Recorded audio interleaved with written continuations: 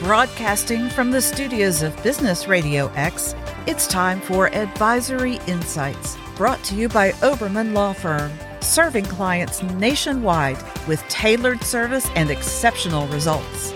Now, here's your host. Hello, everyone, and welcome to Advisory Insights podcast. Well, today we got two special guests with us. There is a lot going on in the healthcare field. For the mergers and acquisitions, whether it's dental, vets, it is all over the place.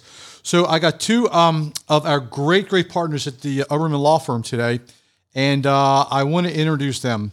Lauren Mansour and Danielle McBride. Both of them do a tremendous job on mergers and acquisitions. And I want to talk to Lauren a little bit first. And the key thing is letters of intent. I know if you're an attorney, you do transactions, you always get, it seems, a signed letter of intent before you really have a chance to drill down on it.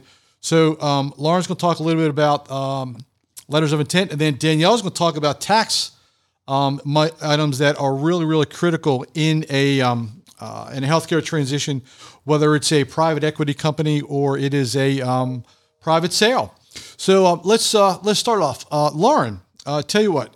I want you to take me through some steps that our listeners need to know regarding LOIs. I mean, we got stuff on holdbacks, real estate matters. I want you to drill it down a little bit. Before I start, last year we did about 100 as a firm, about 135 transactions totaling about $350 million. So we've seen a lot of stuff come under the bridge, if you will, last year. And I think we saw a lot of things we don't want to see happen again. So, Lauren, tell it. Talk to the audience. Tell me a little bit about letters of intent, what you run into and your problems.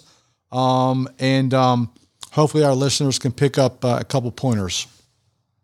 Of course. Happy to jump into this topic. I think, so a letter of intent kind of varies, right? Sometimes we see letters of intent that are a paragraph long, maybe half a page max, and sometimes they're 10 pages. And so there's definitely a lot of variance depending on the transaction.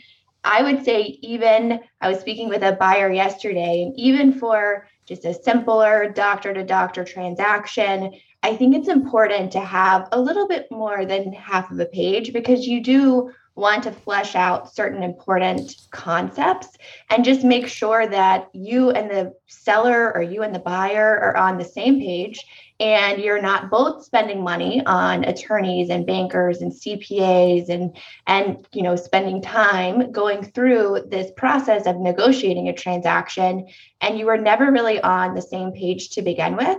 So I think that, we don't necessarily have to spend a whole lot of time on the letter of intent, but I think it's important to make sure certain key items like, obviously the purchase price, possibly even purchase price allocations. What does any post-sale employment look like for the seller? Restrictive covenants, can we agree on those at the LOI stage? Is there any real estate involved and have terms been agreed upon? And if so, let's include that. For a buyer, it's very important to have exclusivity language in the letter of intent because you do want to make sure, again, you're kind of investing your time and money into the process. And you want to make sure that the seller is not continuing to speak with other interested parties.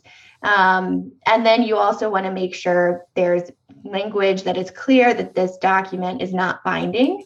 I think most letters of intent will say that, but we have had clients in the past sign an LOI before we reviewed, and it was binding. And when they decided after diligence they wanted to walk away, they were facing legal action. So some important tips, I think that in larger transactions, so when our clients are selling, especially to a large group, these letters of intent can be very complex. And I was just looking at one the other day for a client that's selling a group of practices, and she was looking at restrictive covenants that were, not just around her practices, but statewide for any practice that the buyer group owned in any state, that entire state was wiped out for her. And so I think it's important to kind of go through and make sure that you're comfortable and you're aware of the terms and kind of before you move forward. Because with sellers, and if they're talking with big group practices, you're often courting several buyers.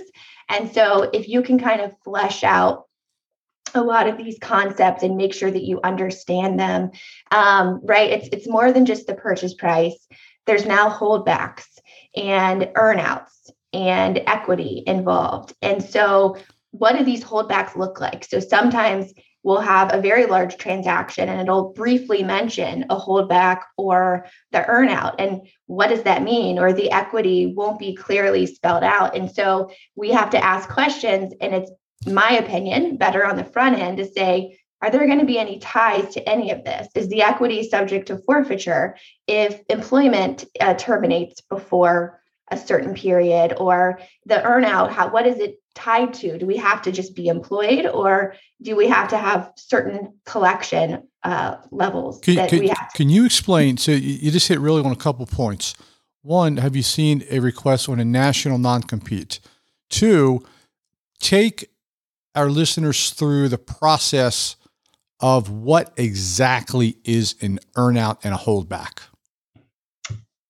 I don't know that I've seen a national non-compete. These are usually groups that are in several states that they'll kind of limit to a region, but it definitely can be several states. And a lot of times it's tied to equity. So if you invest with the buyer group, they'll tie you to think, okay, you need to be loyal to this group, right? Now you're invested with us.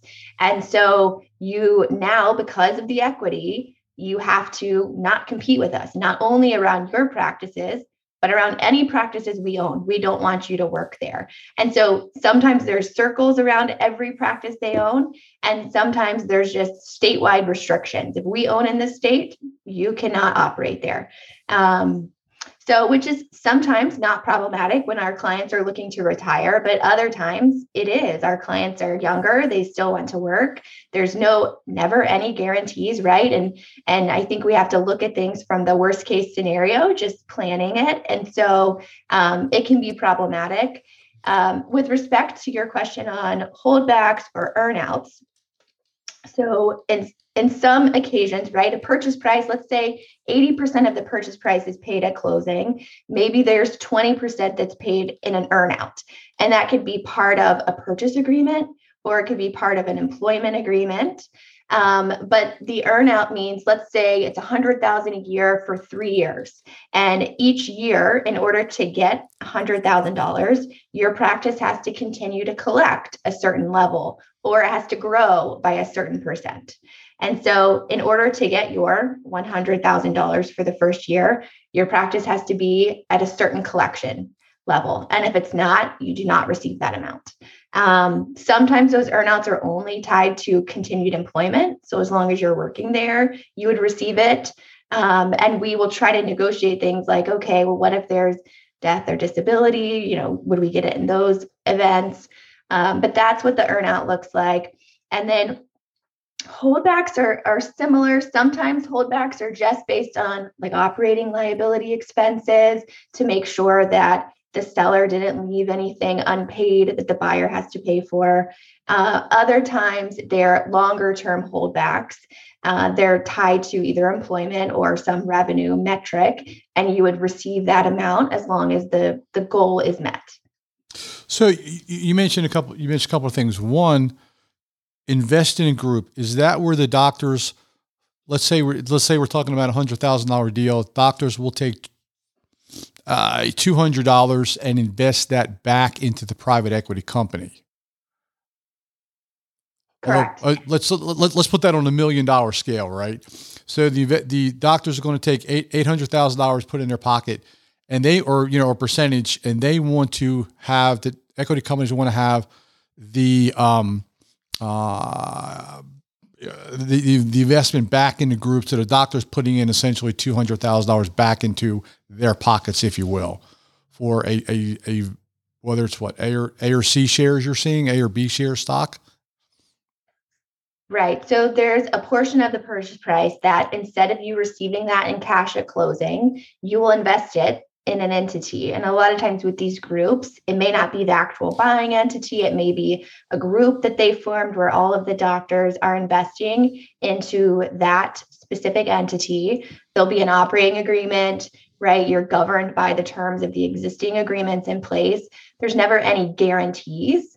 Sometimes there's discussion on the front end. I've actually seen it a couple of times recently, and spoke with some of my colleagues about how it was actually in writing from a buyer that they expected it to be X amount.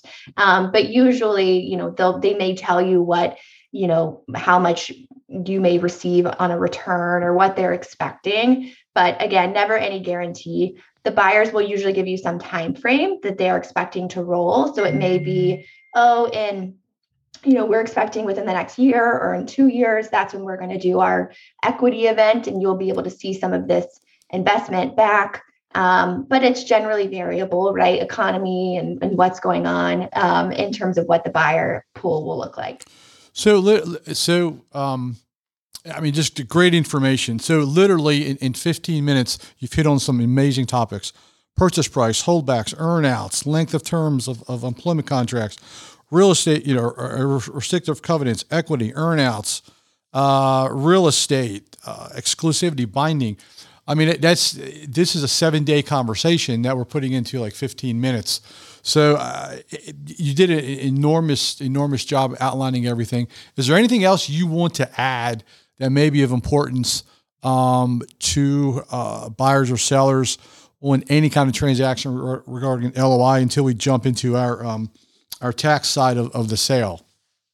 I mean, I just think overall, regardless, if you're the buyer and you're looking at terminating employment, right? Maybe even before you sign a purchase agreement, which I think you need to be cautious about. But I think it's very important for a buyer to have a LOI that's clearly spelled out. And so that, both parties are on the same page with respect to most of the major terms.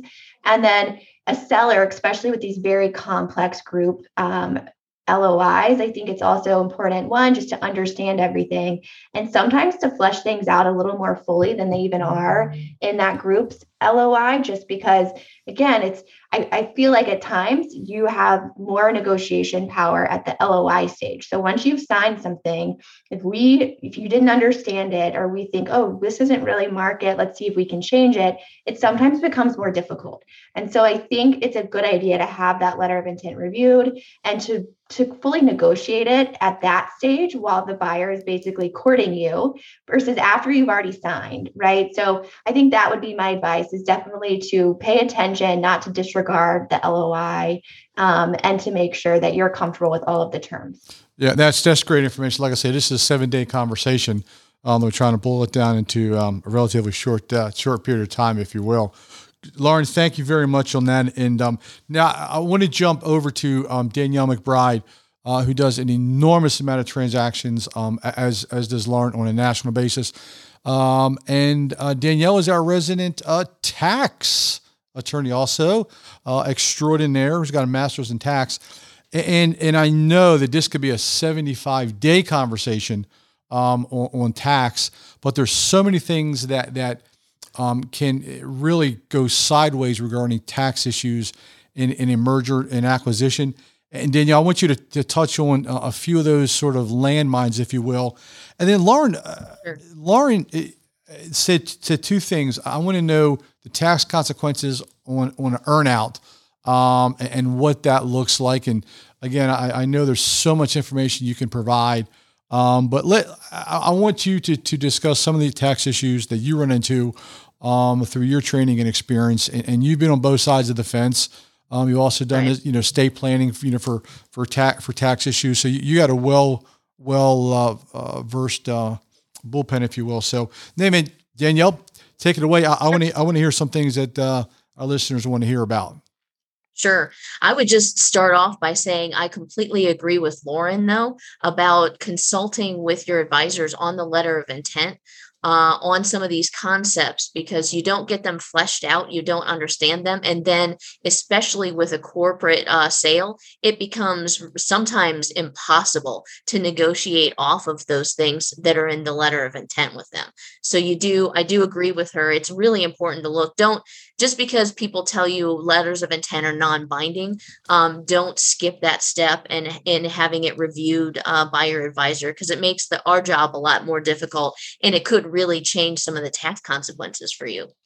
So, as far as tax implications, there's sort of some basic tax implications on these deals, whether it's a private party or a corporate sale. It gets more complex when you've got the corporate sales and the DSOs that are buying these, and you've got the rollover equity and earnouts and holdbacks and those sort of things. So, your basic tax consequences, you got a sale of assets, tangible assets, your fixed assets, and you've got your goodwill. The goodwill, it can be a big deal, and there can be some tax traps there as far as, is this professional personal goodwill? Is it corporate owned goodwill? And how is that allocated? There can also sometimes be some negotiation as to how much is allocated on the side of the goodwill versus the tangible assets.